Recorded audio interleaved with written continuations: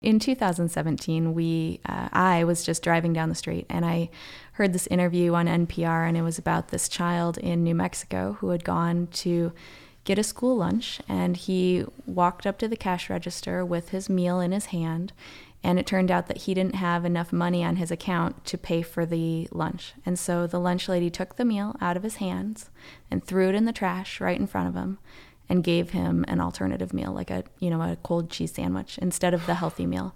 So they took a healthy meal, one that had already been served, that they couldn't give to anybody else, and instead of letting that child eat that meal, they threw it away. And they did it in front of him. And, of course a child is going to be traumatized by that.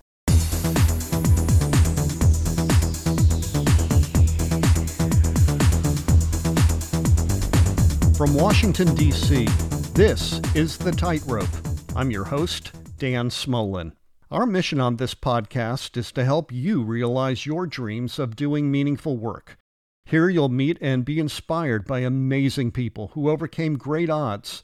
You'll discover what sparked them, how they explored work opportunities, the strategies that they employed to ensure career success, and the actions they boldly took to make it all happen. You'll also meet esteemed and nationally recognized thought leaders who are helping people like you to develop work skill, experience, and leadership, and seize opportunity from a changing world so that your beautiful work dreams turn into reality. Together, let's turn work meaningful, for meaningful work is the future of work. Adele Settle already does meaningful work as an attorney for a federal government agency. But as the mom of an elementary school-aged child in Virginia's second-largest school system, Adele discovered that thousands of kids often go hungry because they, their parents, or caregivers cannot afford to repay their outstanding student lunch account debt. Adele could not sit idly by, and that is how she founded Settle the Debt, a nonprofit organization that pays off school lunch accounts with outstanding balances in her community and beyond. To learn about her life story and mission, we sat down with Adele Settle during November 2019 in Gainesville, Virginia. So welcome to The Tightrope, Adele Settle. Thank you for having me. You're welcome. Let's travel back in time to your life growing up in Ypsilanti, Michigan, when you were young, getting ready for bed after a long day at school or play. What did you dream about being when you were all grown up? Well, when I was really little, I thought I was going to be an opera singer. So when I was a small child, I would go to bed and I loved to sing. I was in a youth choir when I was 6, and I sang a lot. I joined many choirs throughout my childhood, and I really thought I was going to be a professional opera singer for a long time. Where did the opera singer story come from? So I grew up in a family of theater people. So my father managed the 2 larger theaters for the University of Michigan. So that was the Power Center and Lydia Mendelsohn theaters at the University of Michigan. So I grew up attending constant musical events. We had musicians in our household all the time, dancers, choreographers, singers, actors, you name it. That was our social circle kind of. And I grew up in the backstage of these theaters oftentimes. Like that's where I would go and hang out. If someone wasn't available to be at home with me, then I was in the backstage with my dad. That's fantastic. Yeah. So we mentioned Ypsilanti. In the past 40 years, that factory town has gone through quite a transformation. Some might say it's actually gone backwards. Did being around a community like that and seeing so many struggle to put food on the table sensitize you to the needs of others? Yeah, so Ypsilanti is an interesting place. It's a little city unlike any place I've ever really been before or since, really. It's a community that has the university, the Eastern Michigan University, so there's a college town atmosphere there, but it's also a factory town. We had a lot of different parts and manufacturers for different parts of the big 3 auto, mostly like Ford, I believe, was when I was growing up. It was mostly Ford suppliers. And as the auto industry has changed and factories have moved out of the Detroit area, that has kind of left a hole in our community. And many families actually moved to Ypsilanti for those manufacturing jobs. So we had kind of a community of people that were mostly from, the Kentucky area that had moved up to our town to, to make a better future for themselves. And, as the factories left, it did leave a lot of struggling families behind. We had a lot of poverty. We had, a fair amount of drugs and gang violence and things like that growing up. And, it didn't feel unsafe, but it was what I knew. So I don't know. In retrospect, maybe it was a little unsafe, perhaps. But it's also kind of experiencing a cultural revolution now. So we've got a lot of new arts centers that are growing in, and a lot of great businesses, awesome restaurants. It's kind of rebranding itself right now. So I think that the future is bright for Ypsilanti, but it definitely did see a downturn in terms of tax revenue over the years. So when did the opera singer decide she wanted to help other people? Oh, I mean, so my family was always political growing up, and we were always involved in our community. And so we've always been people that helped others. And my parents were involved in our local political environment. My dad was on city council for much of my childhood. And we would get involved in campaigns all the time. I remember Ypsilanti is one of the oldest cities to have a non-discrimination ordinance on the books. So in high school, in the 90s, well before most cities had set up a non-discrimination ordinance, or who had even considered the fact that your sexual orientation might be something that people would discriminate against, we were fighting for that. And so, we've always, done things like made lunches for homeless people, or, just contributed as much as we could back into our community. So I think that my parents really shaped that. How old were you when you worked on your first political campaign, or did canvassing or anything like that? Gosh, I couldn't even tell you. I mean, I feel like it's always been a part of my life. I don't know. I guess we started getting more involved in politics when I was maybe 6 or 7, I guess. 6 or 7? Yeah, but my dad, I think his first campaign was when I was in 5th grade, I'd like to say. So I was more like 10 or 11. And that's when I started knocking on doors with him and, going canvassing and making phone banking calls. And of course, back then there were no cell phones, so we had to have additional phone lines in our dining room to make those phone bank calls with real, actual, phones that you picked up that had cables attached, and you'd press buttons to dial them. But yeah, we had a whole phone banking system set up in our dining room, and that's what we did. So somebody was cutting turf. You had a lot of people in the house doing different things. No, it wasn't so much turf, because Ypsilanti was a small town and the wards are pretty tiny. So the turf was pretty much like the ward. So my dad and we would just go and, make the loop. We'd, I don't know how many houses we would canvass, even a couple hundred, maybe 400 or 500, I guess. But, Were you intimidated by doing that or not? No, it was just kind of expected. Yeah. I mean, you just knocked on the door and you talked, and I watched my dad do it, and it wasn't too challenging. I mean, it got annoying after a while. It's not something that most children are pumped about doing. You don't really wake up in the morning and say, yes, I'm going to go knock on doors today. But, you also, you just work it in. You grow comfortable. So it's a great experience that you had as a kid. Maybe not all the time. Maybe you wanted to go play with your friends every once in a while. Yeah. But it at some point pointed you to the law. Yeah. I'm not really sure when that turn happened. Well, I mean, I think that was mostly after college. So in college, I was a political science major, and I took a lot of voice classes, and I was still in choir, and I was getting a music scholarship while I was there. But I was a political science major, and I had a concentration in public service. So I was always kind of headed in the direction of giving back to my community, or towards my, serving the government, or, just generally, working my way towards a career that might help others in the public sector. But once I graduated from college, I moved out here to the Washington, D.C. area. And, I did a bunch of kind of strange little jobs. I worked for I sold cars for 3 or 4 months while I first moved here. You sold cars? I sold Fords. And, I was okay at it, but it wasn't like the stable income and it wasn't the career path that I was looking for. So, okay, stop right there. I'm sorry. You, as an executive recruiter, I have placed a lot of salespeople. You don't fit the mold. No, I don't. But I had a great time. And I was, it was like me and maybe like 2 other women in this 80-person man dealership. And it was an entertaining and interesting experience. And it taught me a lot about how to talk to others and how to, ask people for things and to negotiate. And they were useful. It was useful life skills and how to follow up and how to, how to close a deal. And that's useful. I bought a lot of cars, but I bought a car from a woman once. And it was the best experience of my life. It was so unpressured. Mm-hmm.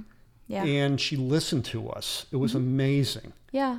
I think that's probably something that I brought to that job. But, ultimately it was not really what I saw myself doing long term. So it was like more a stepping stone. So I went from that job to, I worked at a startup I was a financial services company. It was a subsidiary of a mortgage company. And so I was doing title work and, the closings and dealing with like mortgages.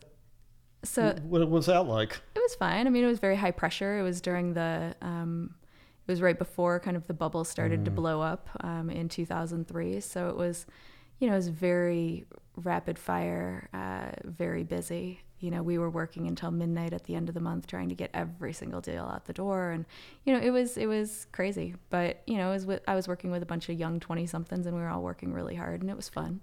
And I'm still in touch with a lot of the people from that job. You don't strike me as somebody who's money motivated. No.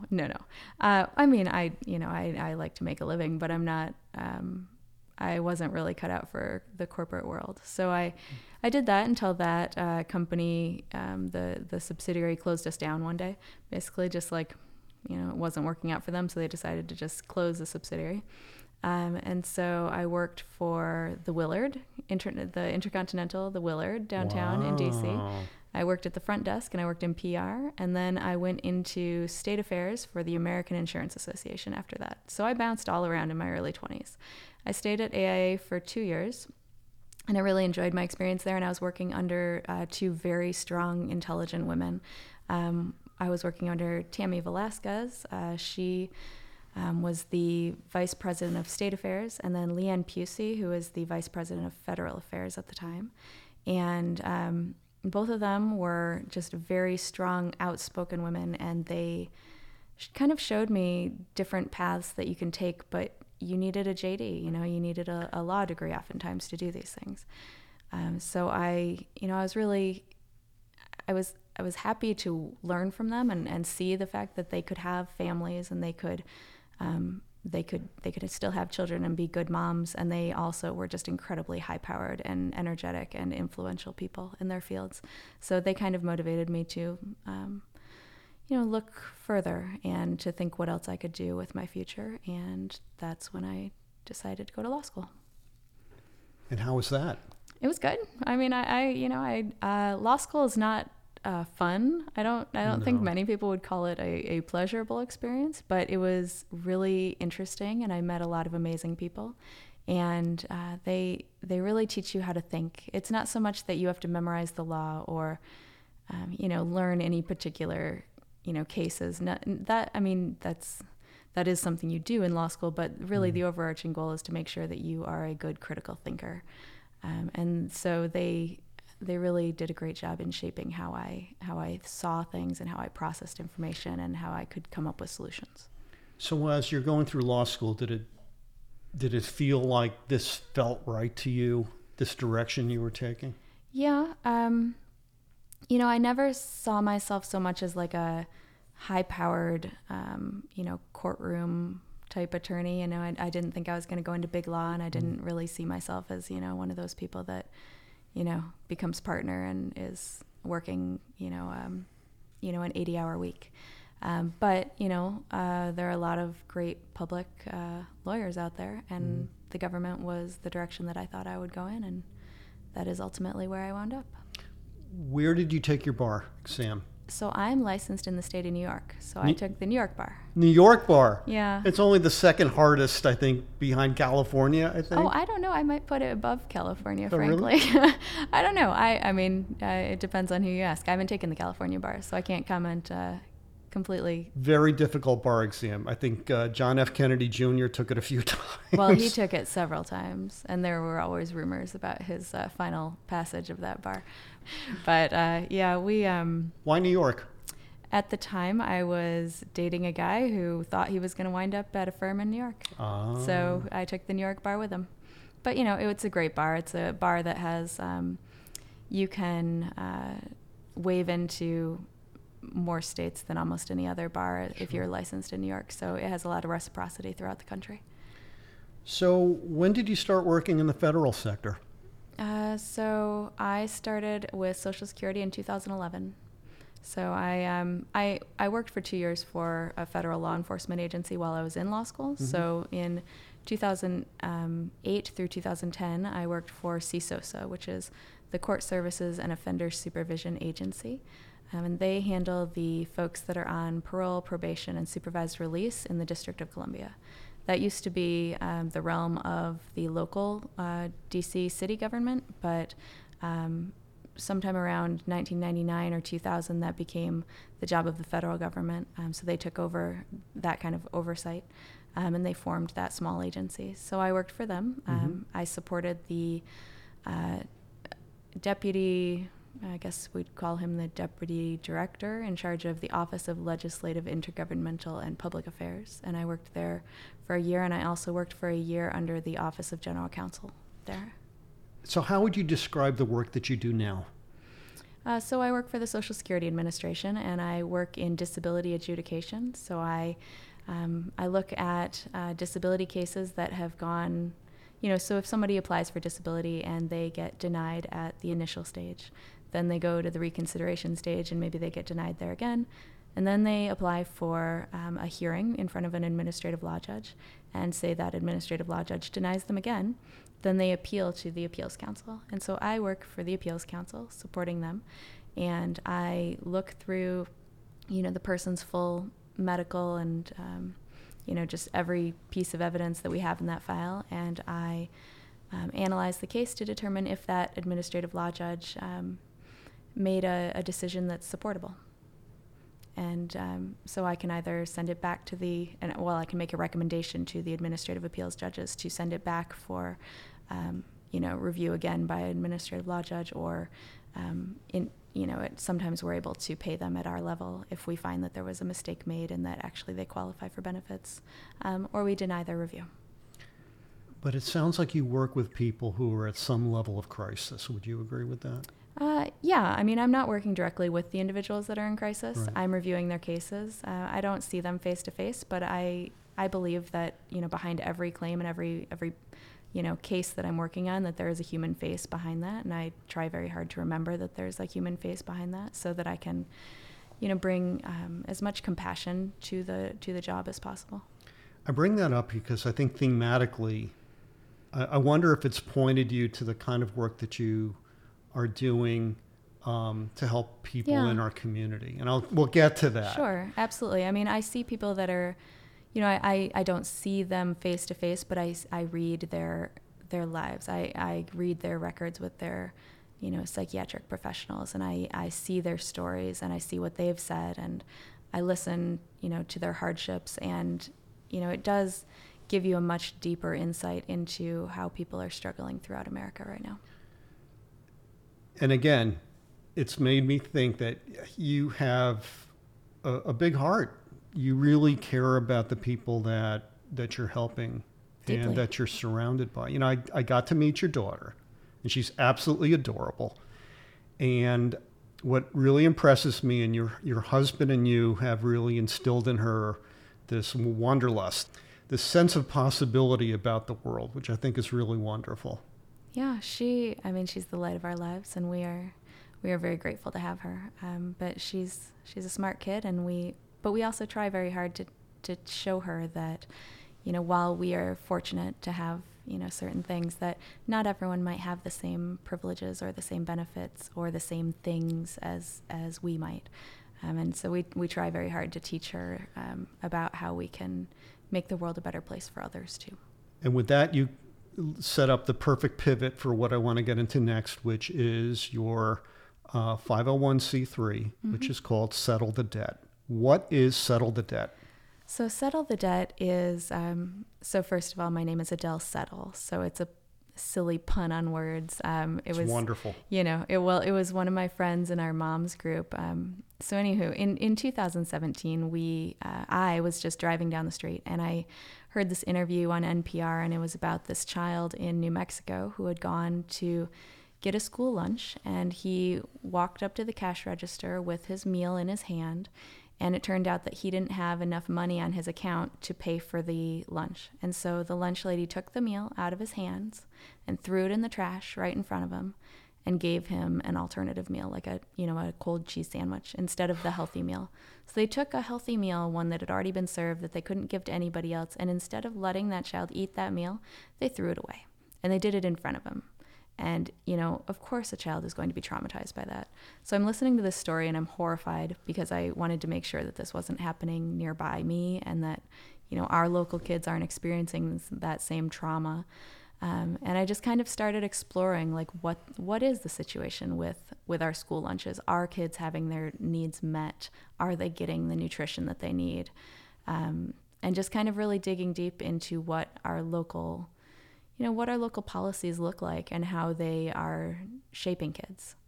And so in doing that, I raised, over 24 hours, I raised enough money to cover the 3 schools that are closest to my home. So we paid those 3 schools off with, I don't know, maybe $1,700 or something. We did that really fast. My friends are super generous, and they just sent me the money to PayPal, and we just took care of it immediately.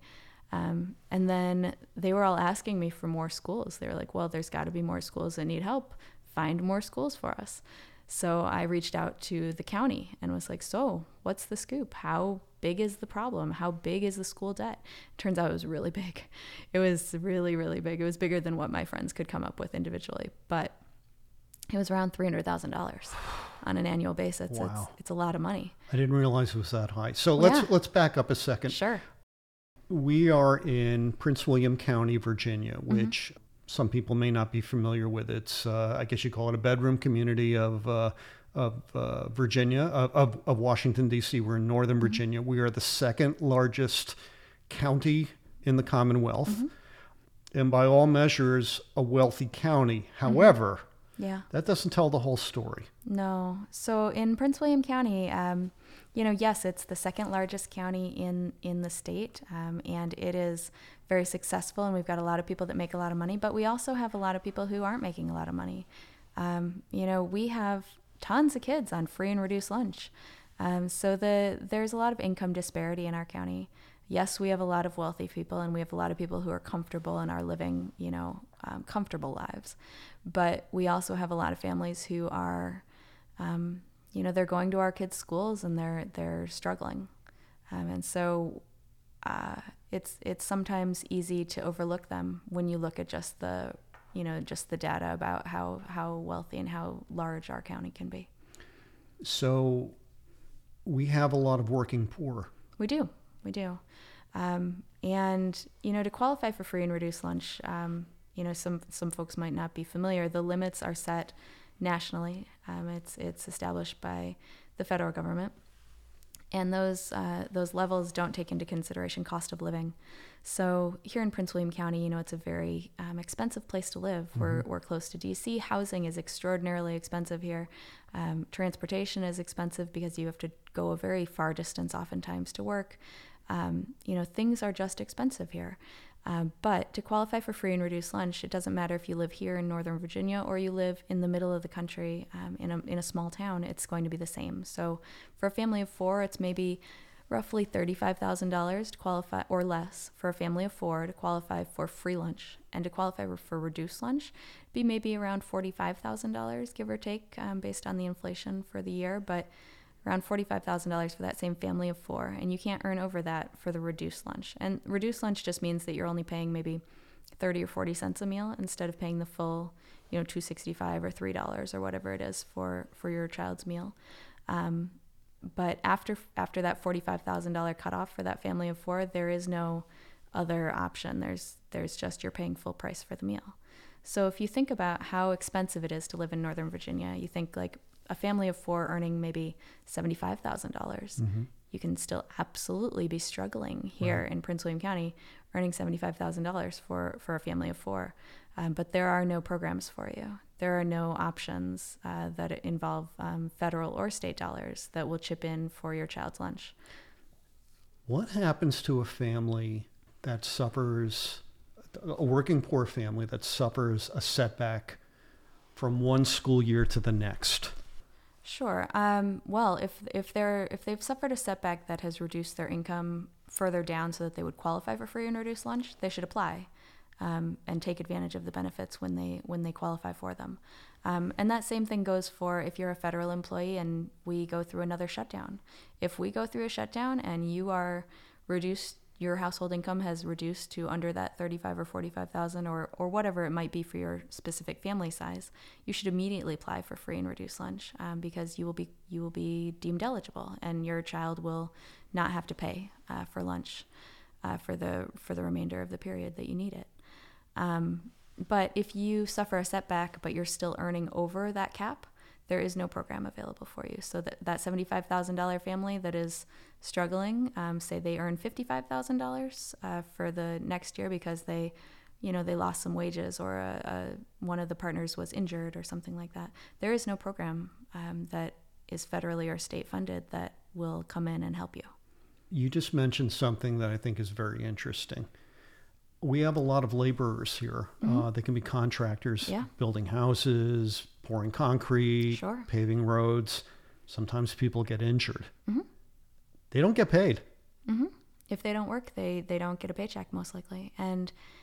But if they're still earning over that cap, their family is not going to qualify. But I mean, if their change in circumstances is such that your income immediately goes down, you can apply mid-year. So it's okay. If you have suffered an injury and all of a sudden your income is going to be 0 for a couple of months, immediately apply your child for free and reduced lunch because that change in circumstances will be considered. You'll just have to document it somehow, showing that you're not earning that money. So our listeners come from a lot of different backgrounds. Not everybody has children, and not everybody has experienced the strife, the trauma of being a working poor person. What happens to a child who doesn't get proper nutrition at school? Yeah, kids who aren't getting enough nutrition, they aren't having their needs met, odds are good that they might miss more school than the average child. So they might not come to school or they might be late for school on a regular basis because they're hungry, because they just might not be motivated to get up and get going. They also are more likely to have behavioral issues. So if a child is hungry, maybe they aren't able to focus, maybe they're falling asleep, or maybe they're just bouncing off the walls, or maybe they're just angry. You can address a lot of those challenges with just making sure that the child has gotten breakfast and has gotten lunch, and a healthy lunch, one that has some protein and one that has a good mix of fruits and vegetables. You want to make sure that kids have access to those very basic things because a kid who's hungry isn't going to learn and they aren't going to remember things. I imagine you've learned a lot about our nation's relationship to food. It's not a good story, is it? In some ways we have amazing stories. We've got a lot of great family farms and we've got so much wealth and abundance in this country. But at the same time, we're not making sure that every town has access to fresh fruits and vegetables, or every neighborhood has access to fresh fruits and vegetables, and that every child has the balanced nutrition that they need. I'm of the mindset that food, like adequate nutrition, shouldn't be a luxury. It should be something that every child and every person has available to them, and if someone is struggling, we should be there to help as a nation. So in some parts of the country, especially in urban areas, and I'm sure some of our listeners have heard the term food desert. The idea behind that is in some parts of a community, perhaps an urban community, there aren't quality supermarkets. There aren't quality greengrocers. There may be a bodega. There may be a place that sells a lot of processed food. What does that do to somebody who their only options, maybe they don't own a car. Yeah, I mean, childhood obesity rates are skyrocketing because of the availability of cheap, really inexpensive food, but food that's high in carbs and high in sugar, but low in, protein and low in fiber, things like that. I mean, our kids are getting bigger and bigger. We're seeing a increase in juvenile diabetes issues and type 2 diabetes even in children, and it's I think it is tied to our availability of healthy foods, and the fact that so many people just can't afford or can't get to those healthy foods to provide them for their families. I'm hoping we get to a point. One of the issues we talk about on this podcast is this idea of localism, which is taking the force of government away from Washington and driving it down at the localist level you can possibly do. Like here in Prince William County, the Board of Supervisors, the House of Delegates, the school board, the Soil and Water Board.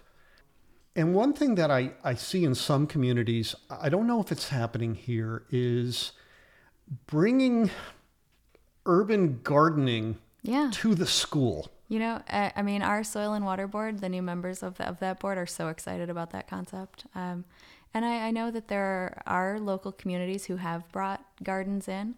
To my knowledge, Prince William County doesn't have them yet, but I think it is something that we definitely could do here.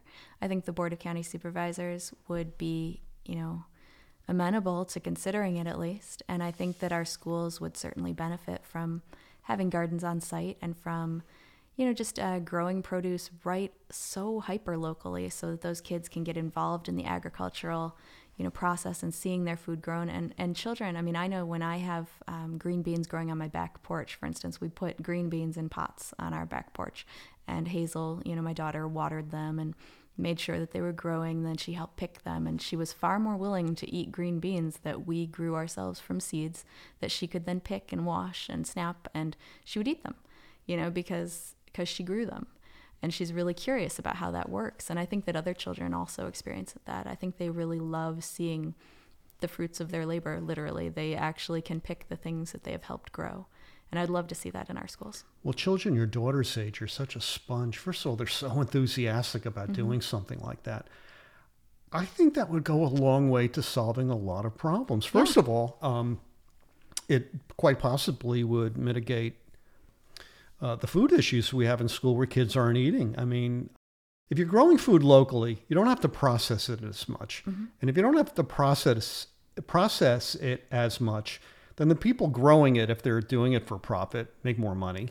Well, it's also just better for you, too. It's better for you. And it's better for the earth. We don't have to drive. We don't have the carbon emissions, of vehicles driving the produce around. We don't have to, we don't have to deal with storing it. It literally just goes straight from the garden to the sink to be washed and then to a pot to cook it.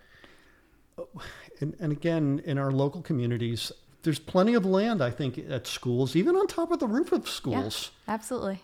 Absolutely. But all the schools have enough space to have a small plot of a garden.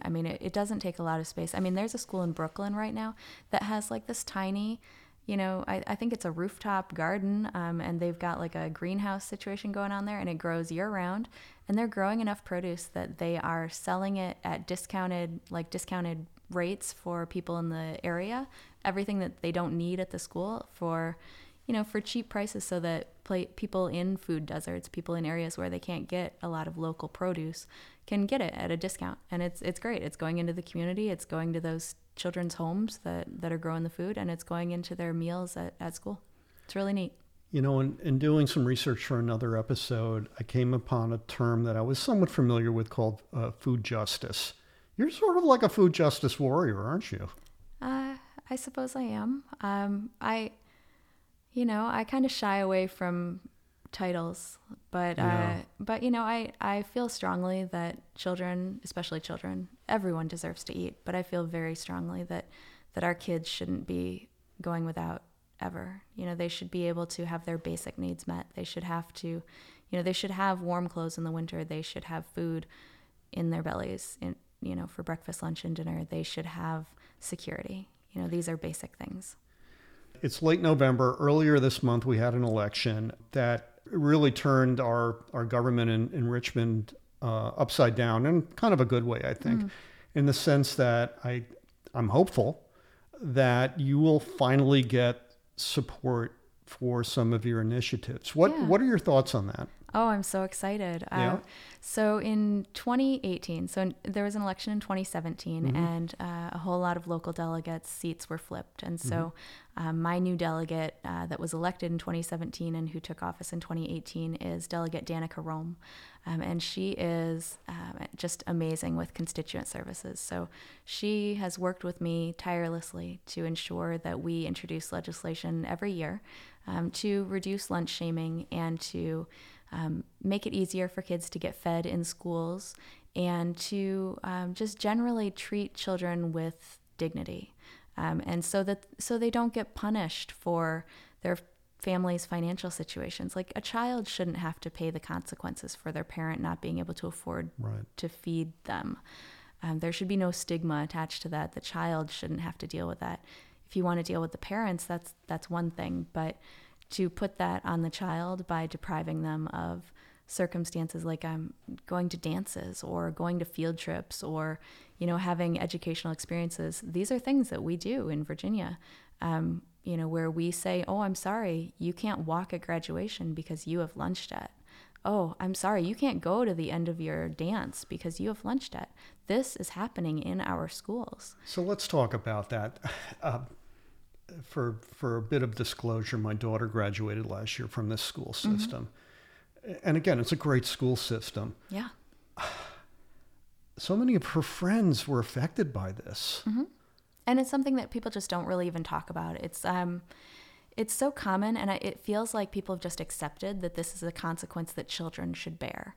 And I don't think that's right. I think that we need to completely do away with this concept that a child has any responsibility for a debt that was incurred when they were a child in school. This is not something that a child should have to bear the brunt of, and a child shouldn't have to bear the punishment for their parents not being able to pay some debt.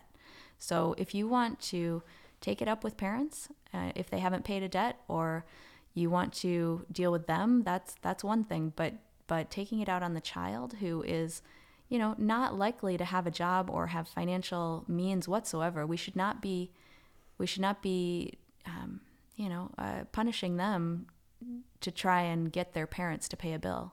We should just deal with the parents directly.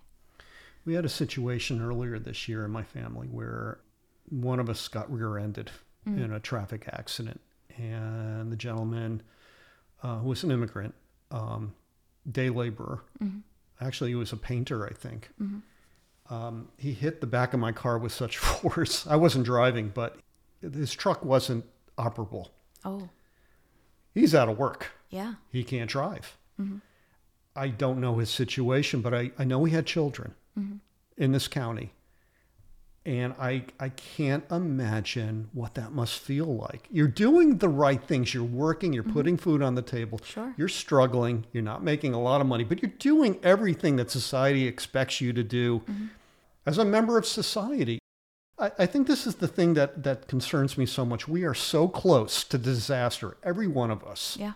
But, right now, the environment is such that if your immigration status is at all questionable, if you are not even just undocumented, but if you are a person who is working to apply for a green card, families are so concerned about being perceived as being a drain on society right now, because that's what our government is telling them, that you can't become a citizen if you are availing yourself of social services. Now, that doesn't include the free and reduced lunch program. Right. It's excluded from that list of things that they don't want a person to have used. But a lot of immigrant families are very concerned right now about using free and reduced lunch for their children. So even if it is completely acceptable for them to have applied for it, and it is available to them because of what their income for their family level is, there are families who are choosing not to apply for free and reduced lunch right now because they are afraid that applying for it may impact their ability to become citizens. And that's a whole nother area of children that we are leaving out and that we are leaving behind because they're afraid. And I certainly can't say you shouldn't be afraid. I mean, I too would be afraid if I were in that circumstance. So I understand. And so we've now got lunch debt for these children who, by all right, should qualify for free and reduced lunch, but who just don't feel comfortable taking advantage of the benefit right now. So tell us about your mission for Settle the Debt. Yeah. It's not just local here in Virginia, right? So it's kind of twofold. Right now, we mostly raise money for Northern Virginia schools, mostly Prince William County. We do have one of our board members is in Alexandria, and so she's a dentist. Her name is Courtney Marsban, and her practice donates 2 lunches for every new patient they see. Oh, that's excellent. And they're in Kingstown. So we're working with a local school in the Kingstown area, and we'll pay every penny that she puts in towards her school of choice that's right by her office. But we mostly support Prince William County schools in terms of fundraising and trying to pay down Prince William County school lunch debt. But I also advocate with Delegate Danica Rome to put out more legislation to try and improve the circumstances around the state. And I've reached out to our member of Congress and to a variety of people on the Hill to see if there's any possibility for eventually for universal meals. I would like to personally see that every child just be guaranteed breakfast and lunch with their public education. I think that ultimately that's where we have to go in order to ensure that there's equity throughout. I think every child should get breakfast and lunch when they go to a public school. I agree. Without checking their income or any other factor. Literally every child should just get a breakfast and lunch. And if you want to bring a lunch, if you want to pack your own, that's fine. Yeah. But if you don't want to, you will be fed. And I think that is what would truly make our education system equitable across the board. My expertise is workforce. I spent 20 years as a recruiter. Mm-hmm. I see what happens when we don't prepare our children. Mm-hmm. And that includes nutrition. I think nutrition is part of an educational component. Well, it's it's one of those most basic of needs. It's right up there with having shelter and clothing and getting enough sleep at night. Mm-hmm. Making sure that a child is eating, healthy, appropriate foods for their bodies so that they're able to grow strong and to have the energy to learn and retain information. I mean, it is crucial for a child's well-being to be fed adequately. And I know that there are so many children who aren't getting that. They might go to school, and their school lunch might be the best meal of their day. They might not get a good breakfast at home before they go to school. And they, in Virginia at least, we have a lot of breakfast options. Thankfully, mm-hmm. we have, after the bell breakfast, and we have a lot of school breakfast programs. And I'm so grateful. Dorothy McAuliffe, Governor Terry McAuliffe's wife, mm-hmm. championed that when she was the first lady here in Virginia, and it has made a remarkable difference in the lives of children. But I just want to make sure that every child has enough to get by, because we've got kids who are going home with backpacks of food on the weekends because their families can't afford to keep enough food in the house to keep them fed over the weekends. I mean, but these are inconsistent programs. They're not available at every school, and they're not getting to every kid who needs them.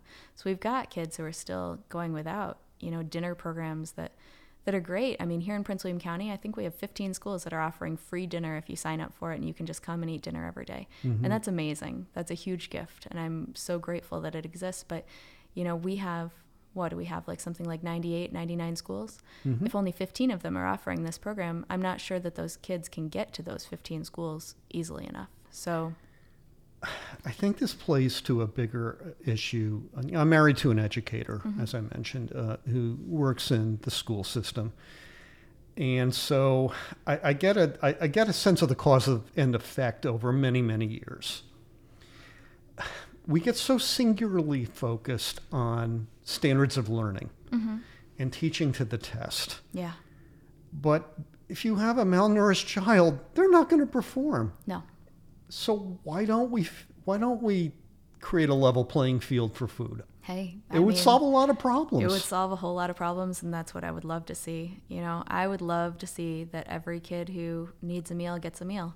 And I know in Prince William County they're moving towards that, and I'm so grateful that they are moving towards that. They're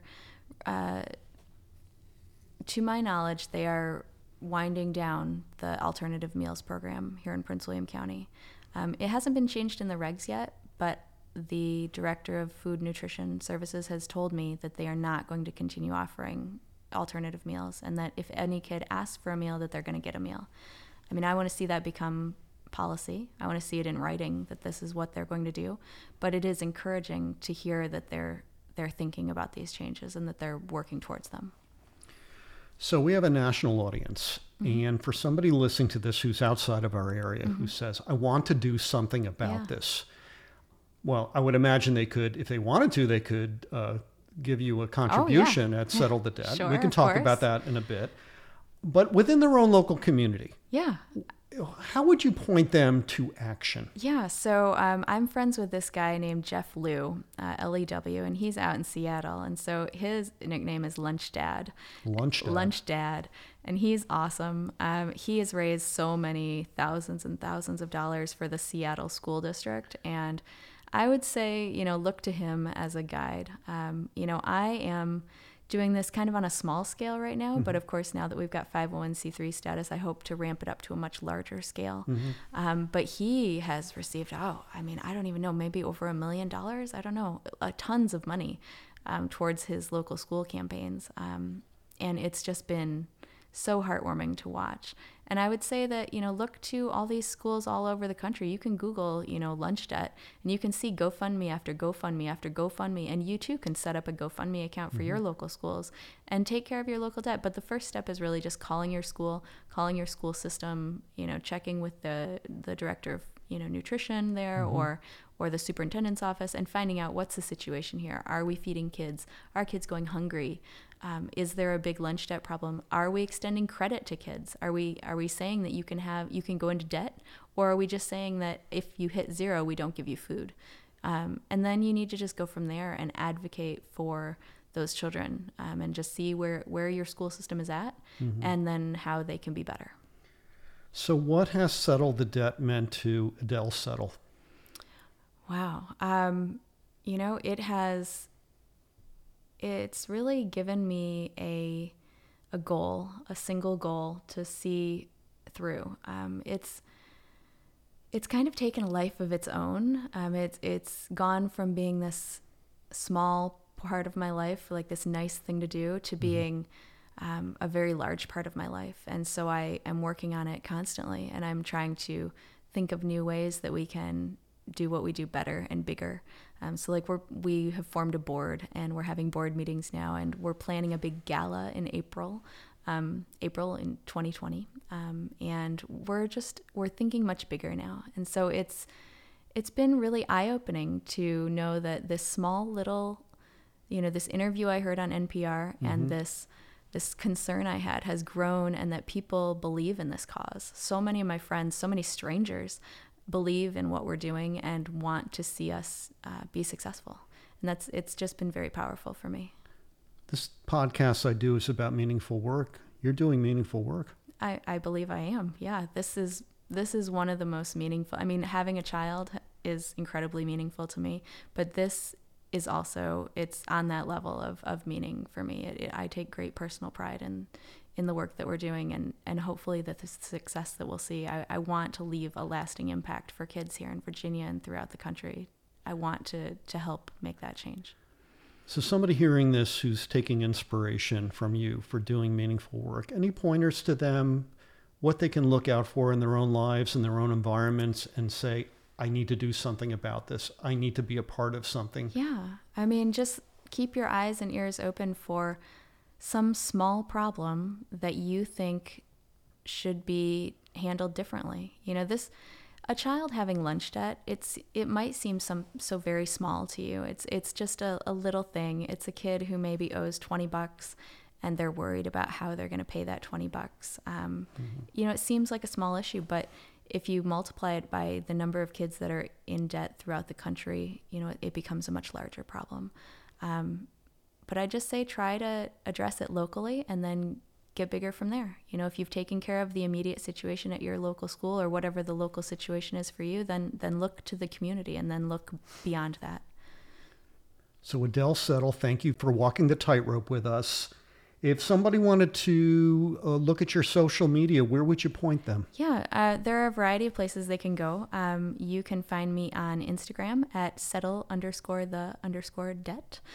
You can find me on Twitter at SettleTheDebt. You can find me on Facebook at SettleTheDebt.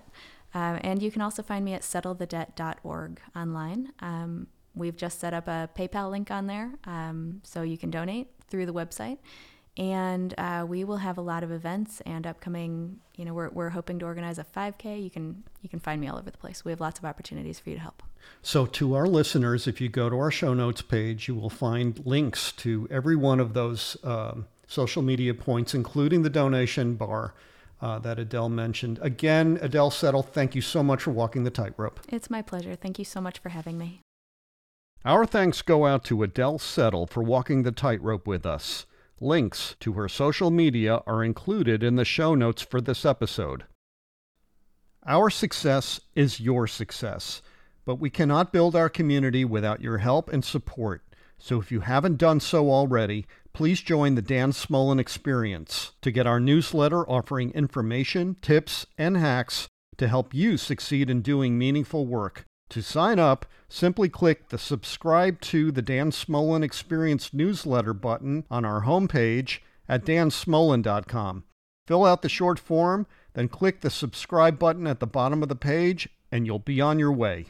Also, become a regular listener of the Tightrope with Dan Smollen podcast. You can easily find current and past episodes by keywording The Tightrope with Dan Smollen at Apple Podcast, Spotify, Stitcher, on our website at dansmollen.com, or wherever you choose to listen. And don't forget to show your support on Facebook, Instagram, LinkedIn, and Twitter. You can locate our social media buttons at the upper right corner of our web pages at dansmollen.com. From Washington, D.C., this is The Tightrope. I'm your host, Dan Smollen, and do remember this: our best days lie ahead. Have a great and successful week, everyone.